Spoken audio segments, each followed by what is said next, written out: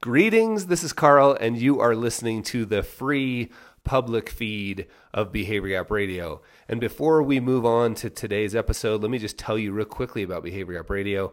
I record an episode every day except Sundays, and that is available in the subscriber feed. Available if you go to behaviorgapradio.com and sign up.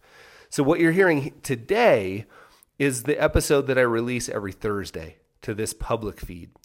So there's a whole party going on, and I think you would absolutely love it. So go to behaviorgapradio.com and join. What you'll get there is an episode every single day. I work really hard to keep them short. I work really hard to send you less. So they're between 3 and 12 minutes, no guests, me just talking about doing work in public, aligning our use of money with what's important to us, and generally living a life full of adventure. And I'd love to have you. So go to behaviorgapradio.com and sign up there. Now on with today's episode. Greetings, this is Carl. I had another reminder today of the power of asking questions before criticizing, right? And by criticizing, I mean like maybe constructive criticism. And actually, in this case, I'll be honest, it was going to be unconstructive criticism. Like I was upset about something, the way something was handled. We're in the middle of a remodel of our house, and anybody who's ever remodeled a house knows that, you know, sometimes contractors do things differently than maybe you would have.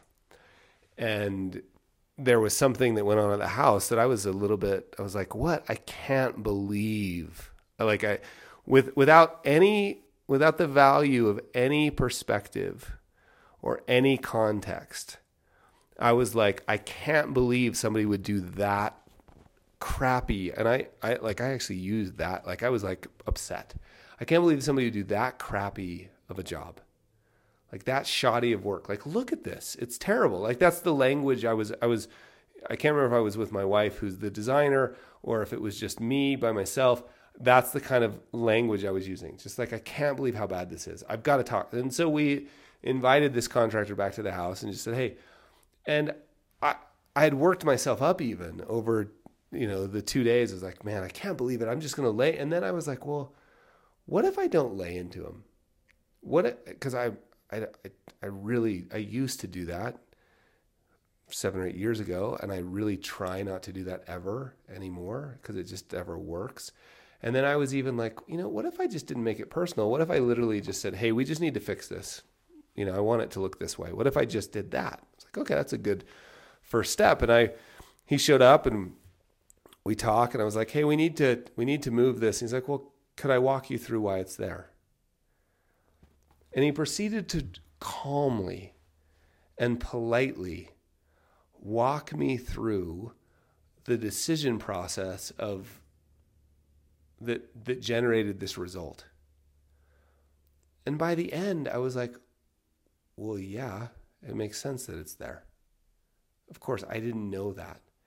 And I thought back through how I was going to handle the meeting, which was just like, I can't believe how bad this work is. Why would you have thought that? Do you not care at all? That's what I was like, do you not care?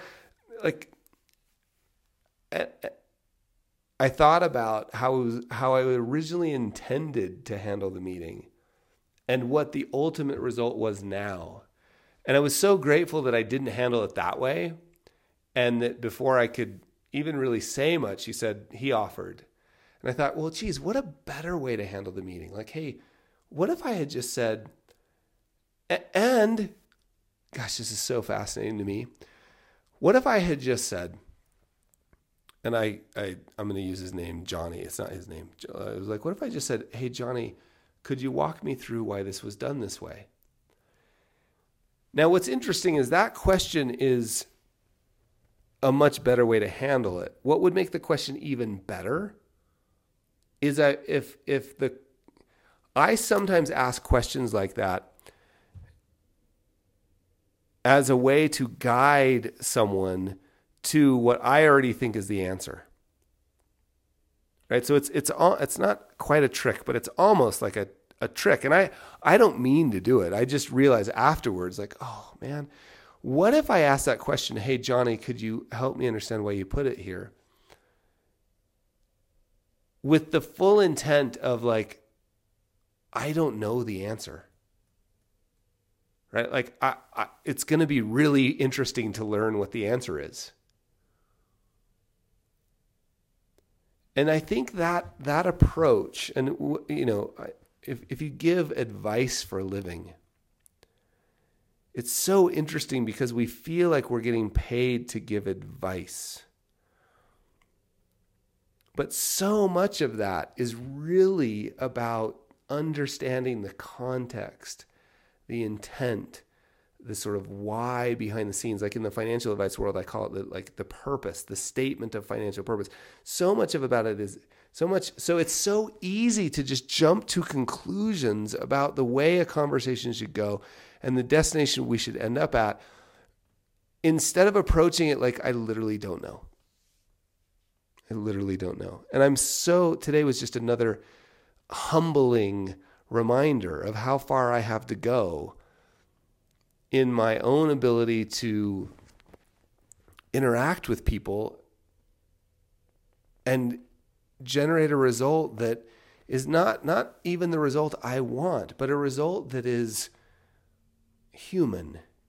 You know what I mean? Like a result that is empathetic, a result that is lovely. So I hope that's helpful for you.